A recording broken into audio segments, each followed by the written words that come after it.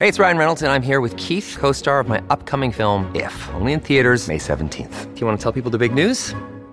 All right, I'll do it. Sign up now and you'll get unlimited for $15 a month and 6 months of Paramount Plus Essential Plan on us. MintMobile.com/switch. Upfront payment of $45 equivalent to $15 per month. Unlimited over 40 gigabytes per month. Face lower speeds. Videos at 480p. Active Mint customers by 531.24 get 6 months of Paramount Plus Essential Plan. Auto renews after 6 months. Offer ends May 31st, 2024. Separate Paramount Plus registration required. Terms and conditions apply if rated PG. Hello, everybody. This is Marshall Poe. I'm the editor of the New Books Network. NBN listeners like to read books and buy them. So we thought we'd tell you that right now, our friends at Princeton University Press are having a remarkable site-wide sale. You can get 50% off books, including ebooks and audiobooks, with the code 50, F-I-F-T-Y, at checkout until May 31. You can save some real money on Princeton University Press books. I encourage you to go there and check it out.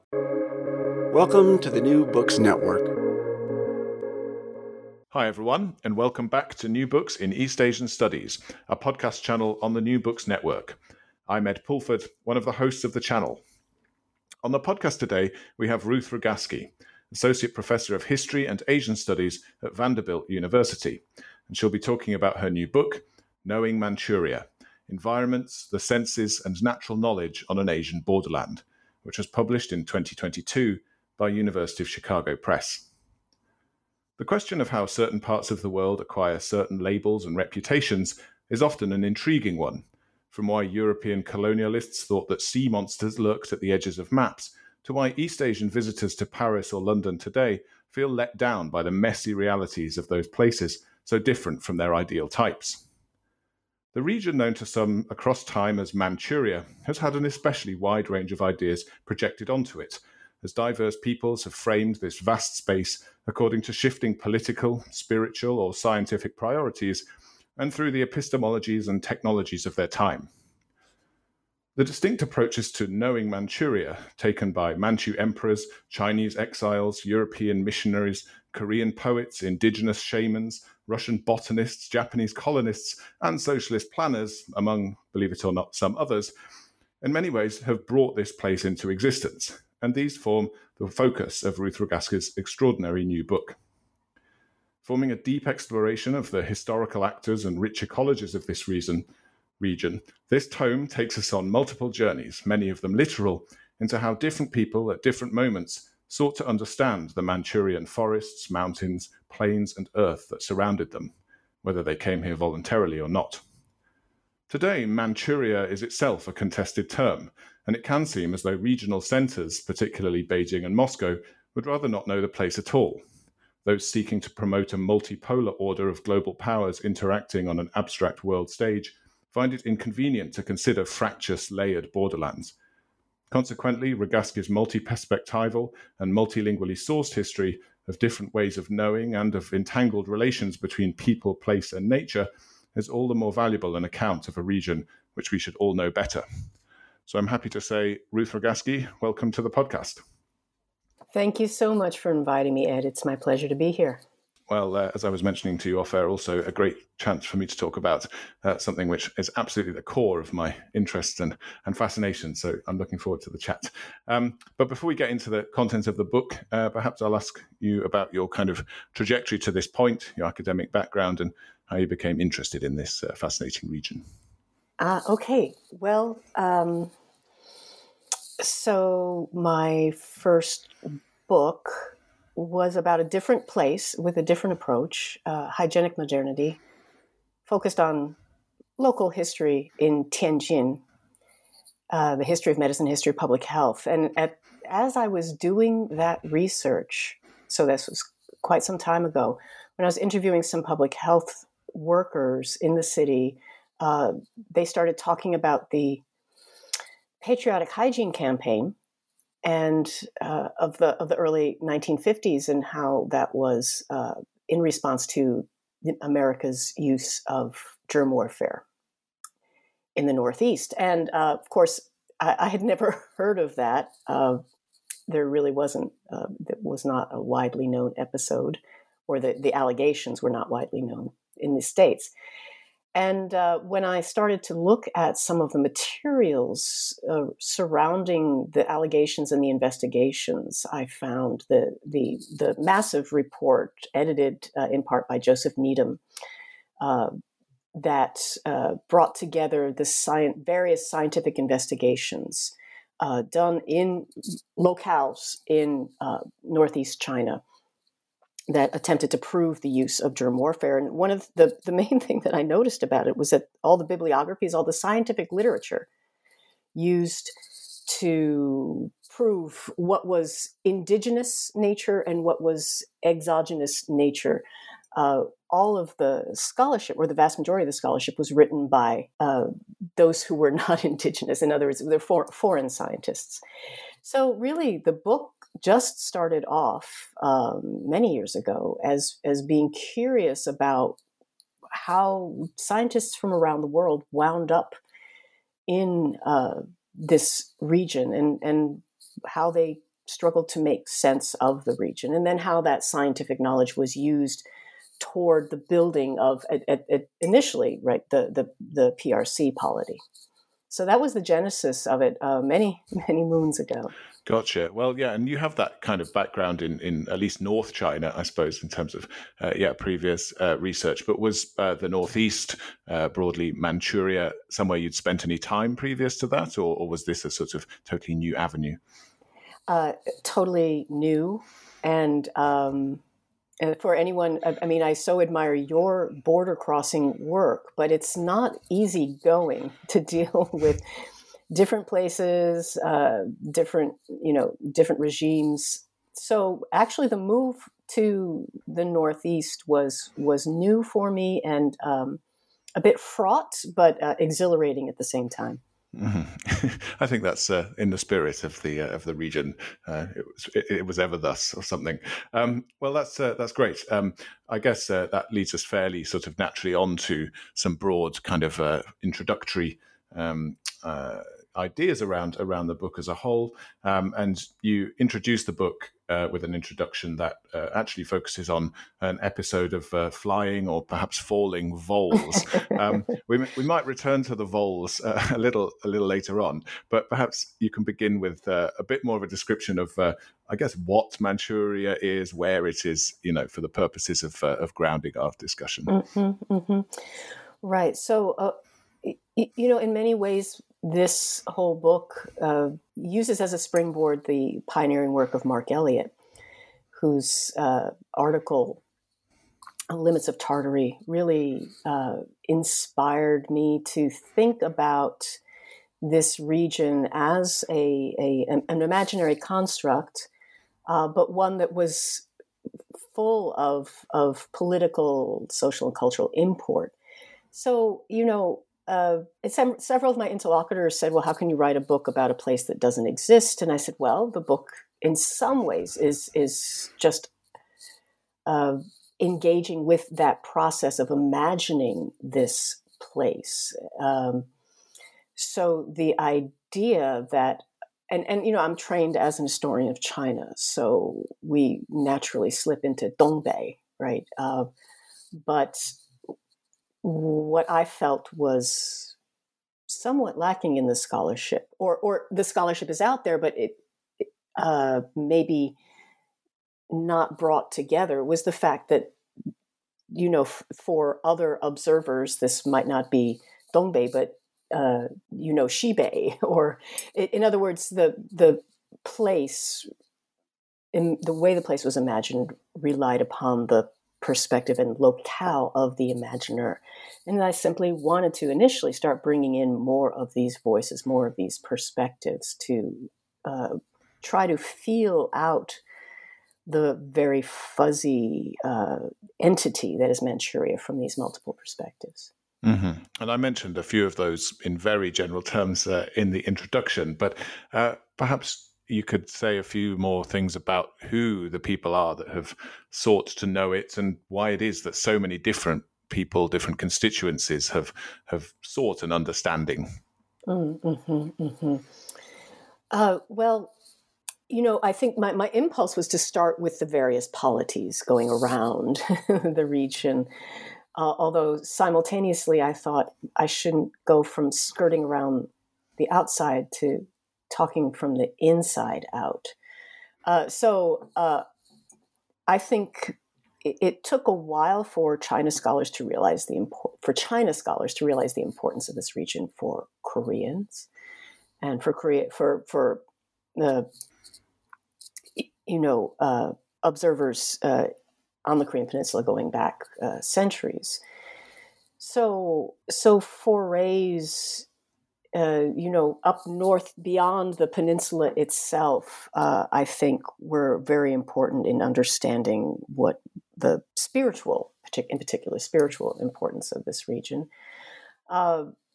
When I tried to move to northern perspectives, here I have something of a mishmash of Manchu surveyors who in the early Qing, right, with the help of indigenous guides, go all the way up to what I like to consider the same latitude as the Aleutian Islands. I spend a lot of time on Google Maps, just zooming in, zooming out, zooming in, zooming out, in lieu of having a spaceship. And seeing the northern expanse of the Qing Empire as it was kind of sketched in. But I chose to look at a 19th century moment when European-based sciences came to the region, and in chapter 4, looking at botanists who, for me, fortunately, wrote in German, since that is a language that I'm conversant with, and their perspectives coming from,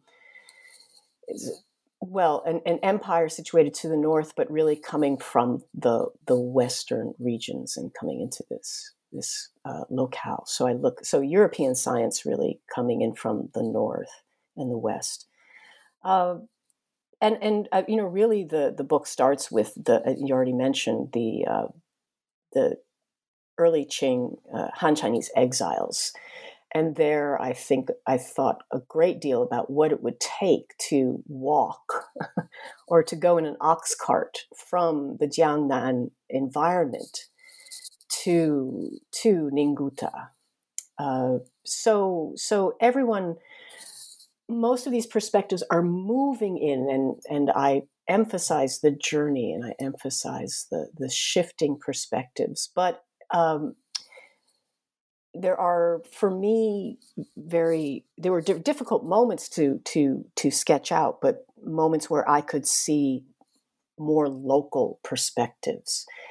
And in order to do that, mostly I turned to things like shamans' chants, or the botanical knowledge of Heje or Nanai people.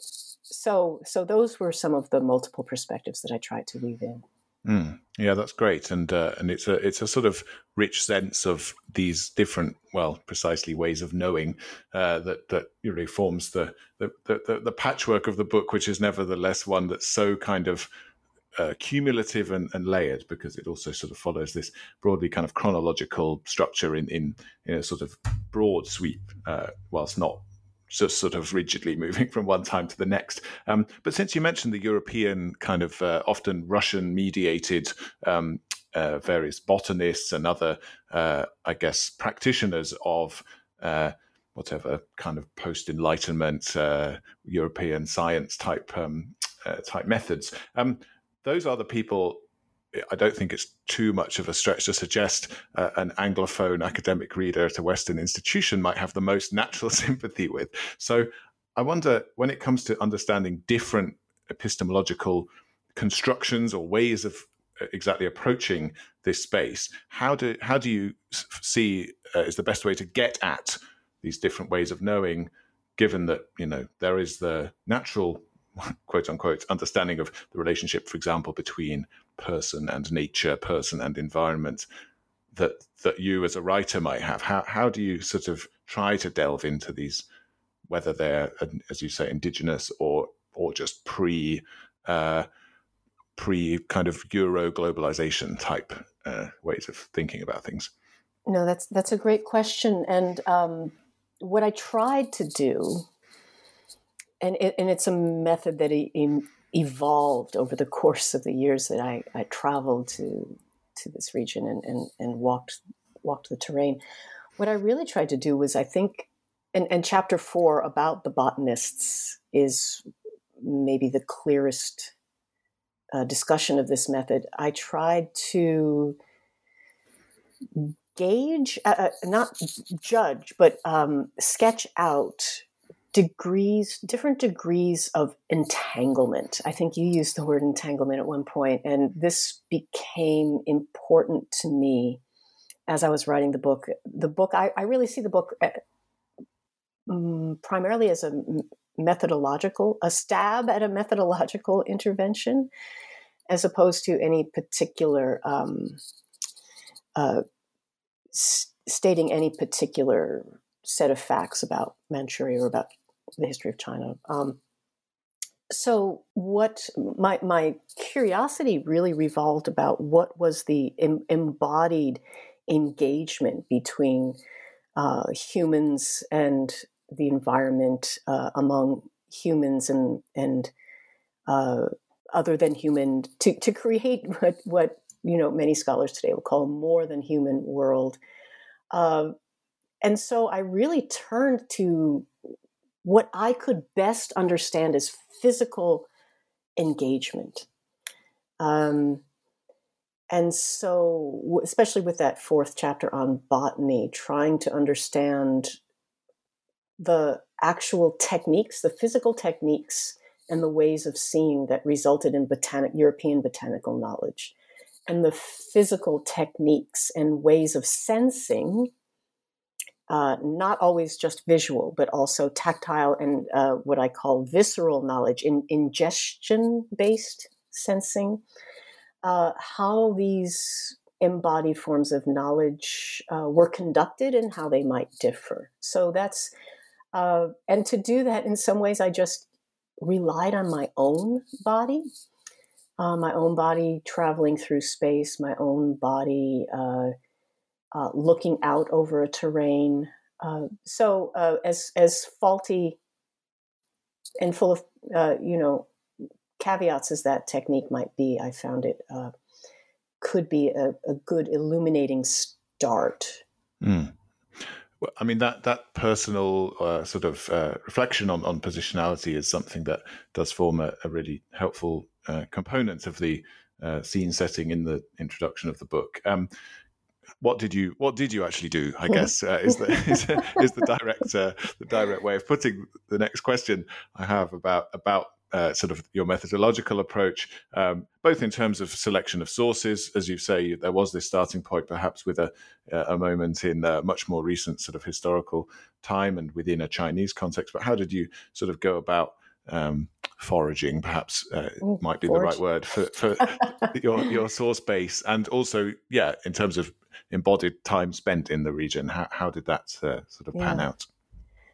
Yeah, so another fantastic question, coming from someone who has such deep experiences in the region itself.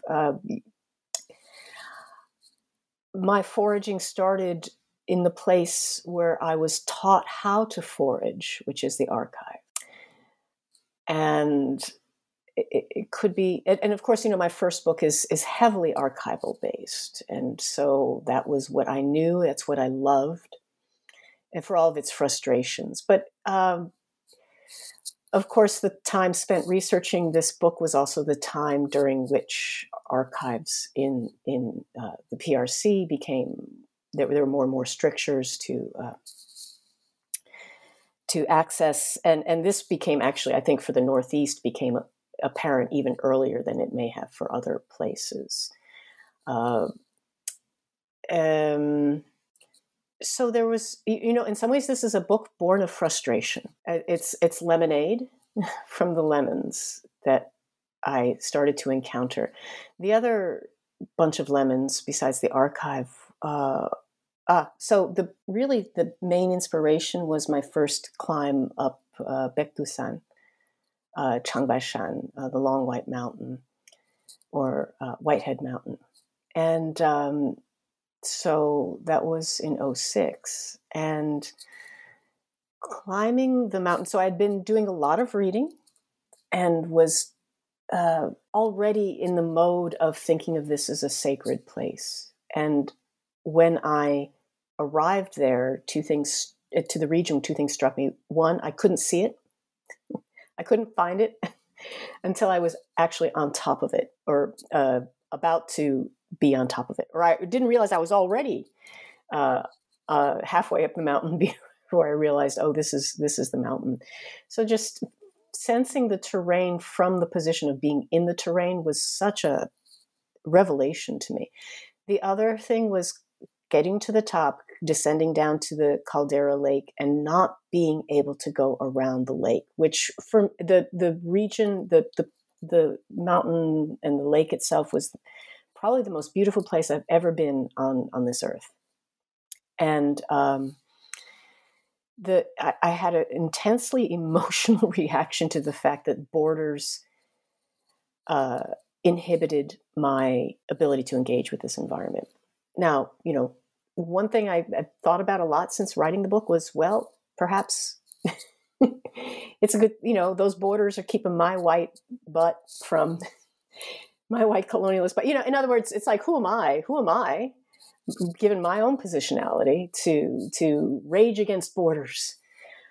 But what that experience did was prompt me to start thinking of border transcending ways of perceiving these environments to the best of my ability. So most of my travels were on the PRC side of the border, but every place that I wrote about, I traveled to.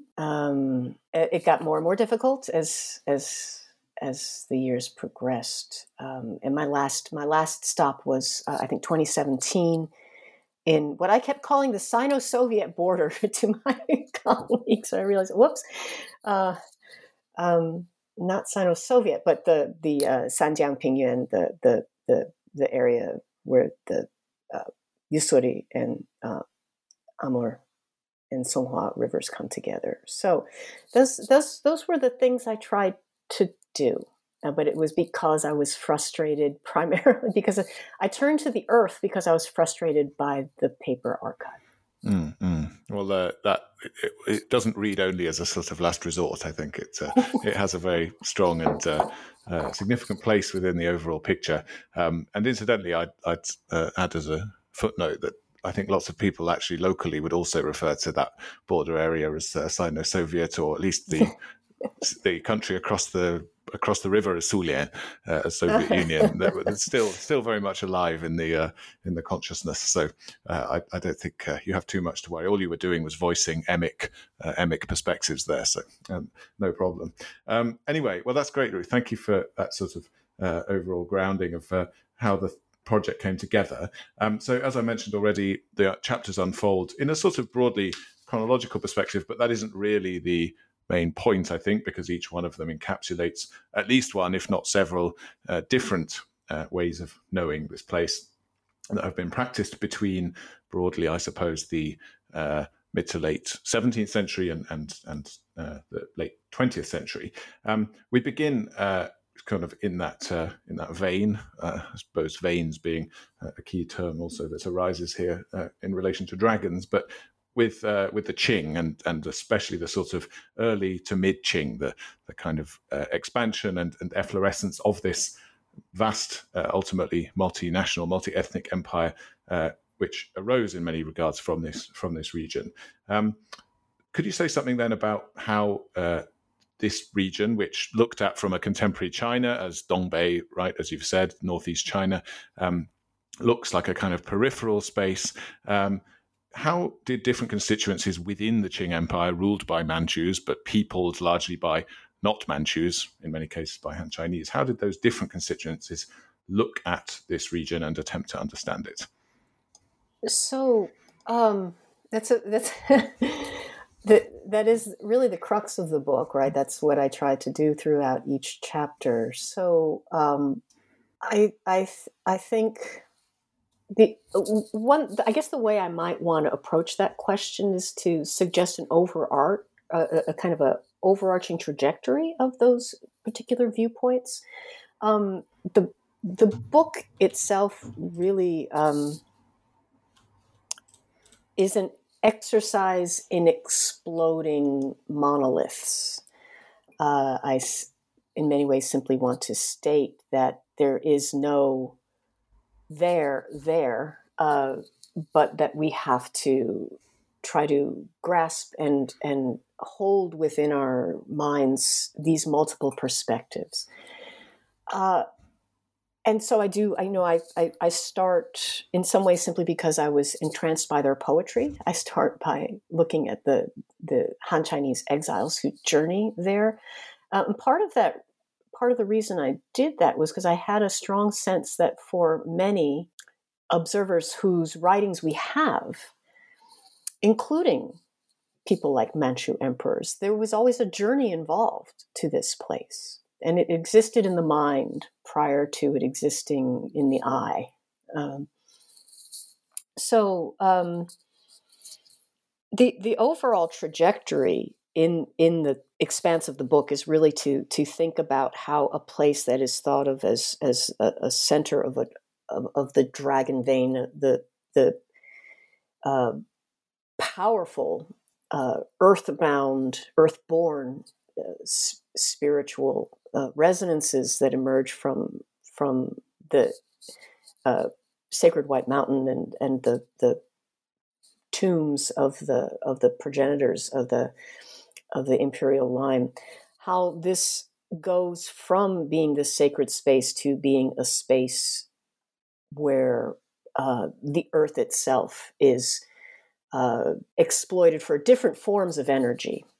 I think that, I talk a little bit about energy transitions, that qi, the qi, the energies that are seen as emanating from the White Mountain and traveling through dragon veins in Manchuria, are very much in some ways mined, M-I-N-E-D, mined by the Qing Imperium. But there is, and along with the actual, things like furs and freshwater pearls and ginseng, Manchuria has always been a place of extraction. But I tried to show an overall shift in perspectives on extraction that happens in the late 19th and early 20th century with the rise of global capitalism and the hitching of science and technology to the wagon of capitalist exploitation of natural terrain. So that's really the arc of the book, and all of the little pieces of different perspectives. While in one way, I'm trying to explode the region. Simultaneously, I'm also trying to show a temporal arc and changes in epistemology and approaches to the environment. So in this early to mid kind of Qing period with which you begin, and which broadly, I guess, is covered in the first couple of chapters, which deal respectively with these landscapes or narratives of exile in this landscape, and then secondly with the 1682 Kangxi expedition to this region. You do kind of, I guess, describe ways of understanding this place that rely variously on poetic forms, on ways of comparing the landscape to known legible landscapes outside kind of or elsewhere in China, in the case of some of these Chinese poets. So did you see those as being kind of quite distinct kind of ways of understanding the region as a whole that maybe reinforced the separateness of Qing or of Manchu rulers of the Qing and the Han constituents? I know this is, you mentioned, I only asked this because you mentioned drawing on Mark Elliott's work, and of course a lot of New Qing history, if you like, and exploration of this period, including in this region, has debated the kind of Qing universalism versus, or as it relates to a sort of Manchu particularism. Did you see there being a kind of Manchu way of looking at this place versus a Han Chinese way of looking at this place, or is it not quite so simple as that? I don't think it's I don't think it's as simple as that. I'm not sure if I was aiming for an explicit comparison. Others, some fantastic scholarship, David Bellow, Schlesinger's book on World Trim and Fur, really talk about the imperial court's perspective on their northeastern territories as a place of, both of natural purity, but also as a place that provides the court and the Qing world with their luxury goods. So when I shifted from the Han Chinese exiles who are trying to make sense of a place where the sun doesn't set and where plants seem different, but they seem the same at the same time,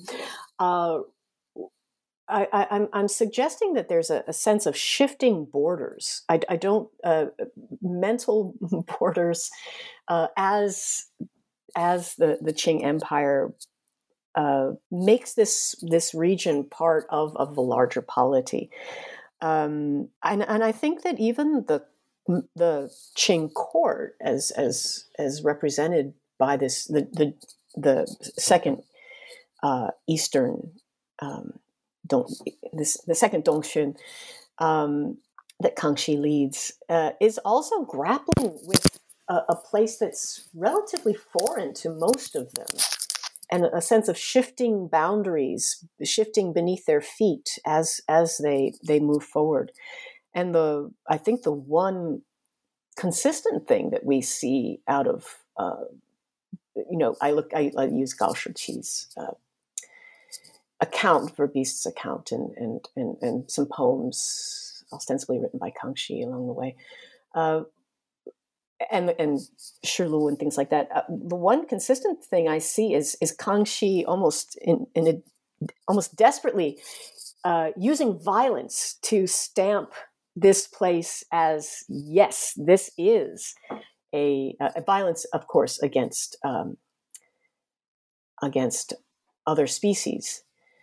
As a way of stamping an imperial imprint on this region, right, through hunting and stuff, right? It's the hunt, and also just the fact that I'm reading this stuff and I'm like, dude, it's March. Why? I mean, obviously we know why he wanted.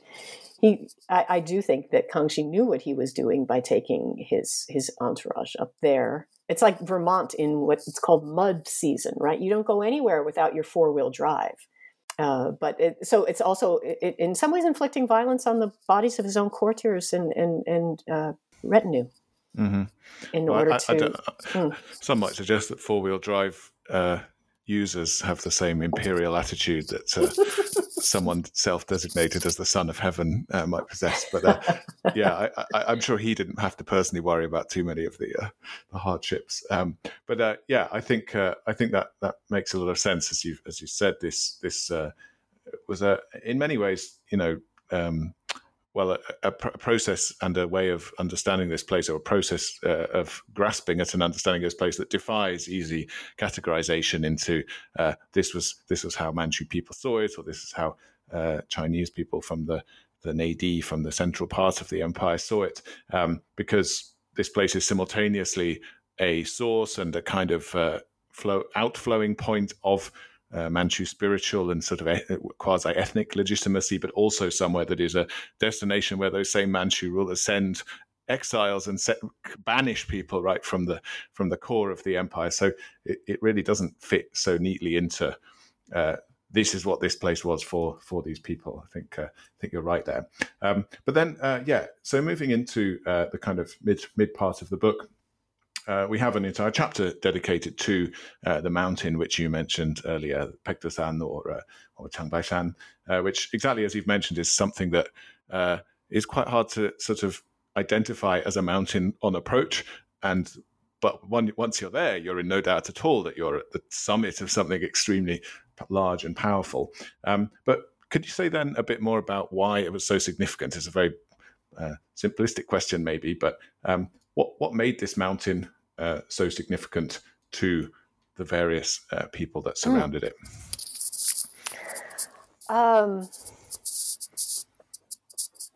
Well, of course, I just automatically went to a modern explanation in my brain, and it's the volcano.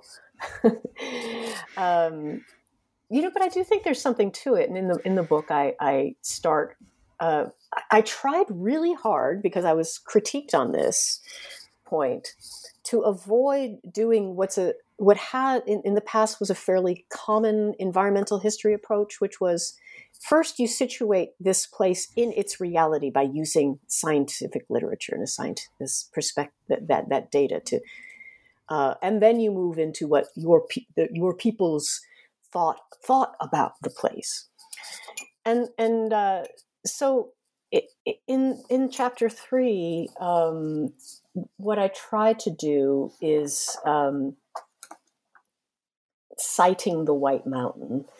What I tried to do was present science as one way of thinking about the place, and it's a language that we moderns understand. So here I go. I'm going to do this anyway, and explain that using ice cores pulled from Greenland and tephra mounds in Hokkaido, and in these sorts of ways, scientists have informed us that in such and such a year there was a massive eruption of this volcano, and it happened at a time of political turmoil in Northeast Asia, and even though there's no written records of it, in the way Vesuvius blows, and there's lots of folks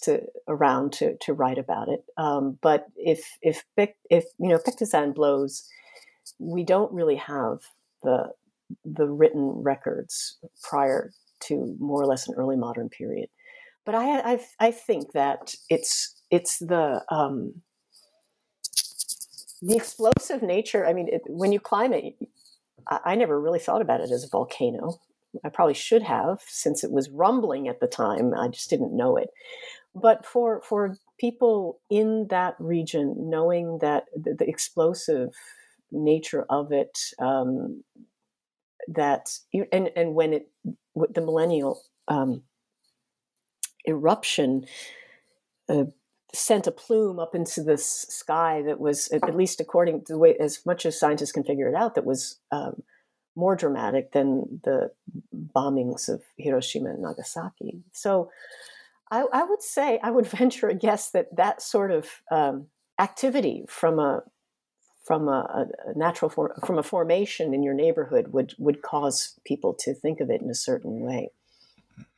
No, that's understandable, and I guess temporally, I think you suggest that it lies at a kind of point at which it would have been a kind of fairly fertile moment for nourishing narratives of ethnic and national origin on the part of both Manchus right to the north of the mountain, and of Koreans too to the south, who see Tangun, this legendary ancestor, to have sort of arisen from this mountain, and indeed contemporary North Koreans who see another sort of spiritual ancestor in the form of Kim Jong-il to have emerged from this mountain.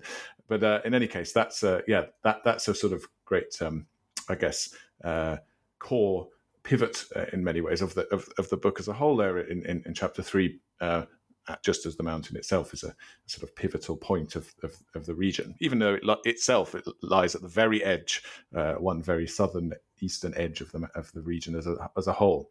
But yeah, you've actually provided a link quite well there to thinking in the latter part of the book about the sort of eruption of these modern, used analytically ways of looking at this region that come in the very end part of the Qing, with the also arrival of the end part of the Russian Empire into this area, and then subsequently over the 20th century. So once you get to the point where you're describing, as we've mentioned already, botanists as well as mining prospectors and fossil hunters and also plague scientists later, all kinds of other peoples, how do efforts to understand this place change? And does it all change at once? Or, is there a sort of layered transition from these more complex ways of knowing this landscape? Does the spiritual end up interacting with the scientific, to put it in very blunt terms? Well, here I think it's important for us to realize that there are spiritual underpinnings. We simply, for science, we simply typically don't call them spiritual underpinnings. But there are, I think in the book, I call them fantasies, which there are urges, mythologies, ideas that drive science as well. And here, the underpinning the underpinning spirituality, as it were, is for what happens in the 20th century is this idea, this myth of the potential for always expanding extraction of resources, always expanding progress, always expanding wealth. That drives, that is as at the heart of the forms of exploitation, environmental exploitation, and the sciences that undergird that those exploitations of resources. So I think that what you'd find primarily is that the texts reflect a shift in spirituality. As opposed to spiritual, and here I'm messing with the words spirit and spiritual, right? But if you want to call it intellectual underpinnings that people feel in their hearts and it drives them, perhaps we're talking about the same sort of thing, albeit with different outcomes. I think centering the people who are working in harmony or in sympathy with these sorts of broad ways of thinking is probably the best approach, right? Because then we stop short of saying that modern science is just another religion, or not that is a totally indefensible position, but it's a very hard to it's a very complicated to defend sort of a position, or at least would require the book to be about lots of things that aren't anything to do with Manchuria. So I think it is your person-centered, your character-centered sort of approach here that really brings out those sorts of shifting commitments. So I mean, perhaps if we can just say a few things about some of these specific people. Maybe even jumping forward to around the time that you said was your sort of entry point to the project as a whole. How does the kind of the scientific approach during the 20th century, especially among Chinese scientists, but perhaps also with the help in some cases of Soviet ones or other figures in this region, to things like plague, and then ultimately those flying voles as well that we mentioned. What does that tell us about sort of the place of Manchuria within a kind of emerging new Chinese order in the 20th century? Well, I talk about the flying voles, so the rodents that were allegedly dropped from planes, from airplanes, and land in across a series of villages in Heilongjiang. Not this 1952, I think, right? Is the yes, that's. I guess I'm going there. It's a pretty short chapter that follows a much longer chapter about plague research as done by Chinese and Japanese scientists in the earlier 20th century. And the title of the chapter is Scientific Redemption. So what I saw, being unable to solve the problem, the question of whether or not it actually happened, think of that problem as not particularly interesting for a historian of science. What I try to probe is the uses of these scientific investigations for the building of new China, this new polity that is effecting control over a place that has been contested for really centuries at this point. So what I saw was a very clear attempt at using science to indicate what was the nature that belonged within the borders of China, of New China. And what was quite interesting, though, was that the scientists who were generating this, the Chinese scientists who were generating this data, most, if not all of them, had backgrounds. Their education was their instruction in science was acquired abroad. And in the case of the epidemiologists and bacteriologists that worked on the germ warfare investigations in Dongbei, these Chinese scientists had studied actually in Japan or in either Manchukuo and Manchukuo establishments, or many had gone to Japan during the after 1931. So I couldn't delve into that as deeply as I wanted to. I simply noted these educational backgrounds and recognized that there was redemption. There were redemptive projects going on all around through using science to redeem the area from its history of conquest, domination, and attempted colonization, to redeem it from its reputation as a singularly diseased place, and potentially on the part of the scientists themselves, attempts to redeem their pasts of cooperating, I almost said collaborating with international science, which was, intertwined with imperialism in the mid-20th century.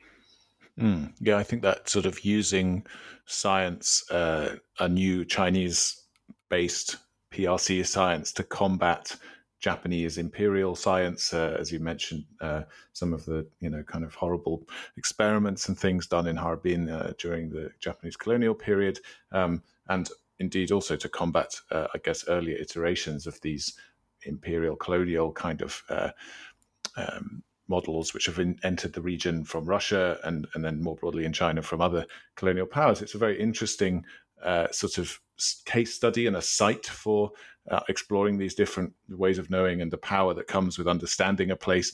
A very interesting comparison with these earlier overlapping ways of knowing the region that we've discussed already, between those that sort of have their roots in kind of Manchu particularistic explanations of what's going on, or Korean, maybe a bit less explored in our conversation. But I think the sort of way that these paradigms are sort of also advanced to sort of claim or to defend or to incorporate, in many cases, geography and nature increasingly incorporate, I guess, later as nation statehood is sort of a big motive for, wanting to discuss or describe this region. It's a absolutely kind of fascinating and many layers tapestry that we haven't had time to get into at every level, unfortunately. But perhaps to sort of close us out, or to bring us back to what you said yourself was the final stop on your own personal kind of fieldwork expeditions to this area, the Sanjiang Plain. We end with the sent down youth of the Cultural Revolution era, and this kind of final mass form of understanding this area. That as the kind of apogee or the final point of knowing that is visited in the book, where does that leave us in terms of understanding the many layers that go all the way back to that late Qing period. Have these things all, do you think, contributed equally when it comes to knowing Manchuria as we or as people might today? And do you think this is something very specific to this region, or could a similar kind of investigation of ways of knowing a place be conducted anywhere else? Those are fantastic questions, and I'll give it a try here. There would be. You're correct that I end the book with the sent down youth, and of course the cultural outpouring of this group makes it easier to there's just so many rich sources there to work with, that it becomes a bit easier to write a vivid, embodied history using these sources. But, there could have been a very different way of writing this book.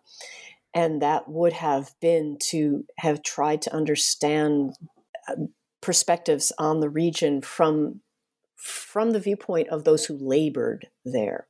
So I end the book with really suggesting that that the knowledge built through labor is perhaps at a sort of apogee of embodied knowledge, and forms the broadest base of what it means to know a place. People whose bodies, in some ways, I mean, of course, for the sent down youth, are sacrificed to maintain human life in a place. So there could have been a different way. I could have tried to have traced a labor history back to, say, the quasi-serfs who worked on Qing manorial farms back going into the 1600s. There's scholarship on this, but one could try to turn it on its head and make it an embodied, entangled history, perhaps by looking at farming implements, for example. I think is a looking at material culture. The material culture of labor could be an interesting way of going about it. But that's not what I did. But if I were to take the concluding spirit of that last chapter and work it through the entire book, that's what I would do, and to suggest that indeed it's through labor that places are ultimately known. I mean, that kind of, just as an aside, draws me to think a little about the way that some of these early PRC or kind of high Mao era exiles or sent down people ejected from the center are often seen as if there are such a thing, the kind of good settlers in some of the peripheral regions of China, right? Whether it's here is a different case, particularly given the historical population of the area. But Xinjiang, for example, is somewhere where people who came there at this point are seen as somehow a bit more attached. The whatever Lao Xinjiang Ren, the old Xinjiang people. I mean, the kind of sent down youth of the mid 20th century in Dongbei maybe have a similar labor-born attachment and some claim to an embodied sort of attachment to that land. I don't know if that's over-romanticizing histories of violent settlement and dispossession. If it is, I'm very sorry about that. But it just kind of occurs to me that it does seem that in general you sort of earn a little bit of cred in your way of understanding and way of being attached to a place if you've kind of labored there, as you suggest. Yeah. So that, it's hard for me, and given that it was a mass phenomenon, then we simply have to acknowledge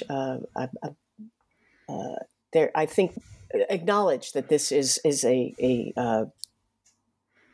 particularly generative way of knowing Manchuria at this point in our history.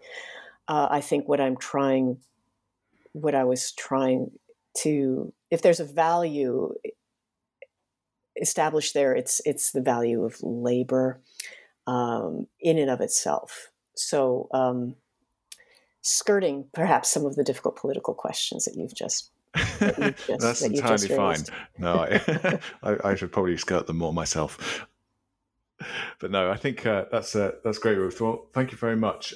That's been a really great exposition of the book as a whole. As I mentioned already, there's an absolutely enormous amount of extremely rich and unget-toable material in there within a 1 hour conversation. So thank you very much for appearing. Before we let you go, though, it would be great if you could say something about what you've been working on since Manchuria. I gather that it's not really quite. It's not necessarily quite as far from your own base as this book was. Oh. Yeah, well, although in some ways there's inspiration from my conclusions that it behooves us to look at the local to understand broader phenomenon. I am working on Chinese medicine in Nashville, Tennessee, where Vanderbilt University is, and the place where I've lived for the past 15 years. So it's a combination of contemporary history and more sort of anthropological, observations of what Chinese medicine means to practitioners and to patients, to sufferers in the community that I'm part of. So that's my current project. A little bit easier to research in these pandemic years. But really, I think there's a continuity with this book because of my obsession, shall we say, with exploring the local. Right, and also perhaps with different ways of knowing things. In this case, perhaps the body and the sort of, I don't know, zoological dimension of human existence. Yes. Anyway, fantastic. Thank you very much, Ruth. It's been really great talking to you today. Oh, I've had a wonderful time. Thank you so much, Ed. And listeners, thank you too, as ever, for listening to New Books in East Asian Studies. It's a podcast channel on the New Books Network, and it will be back with you again very soon. Goodbye.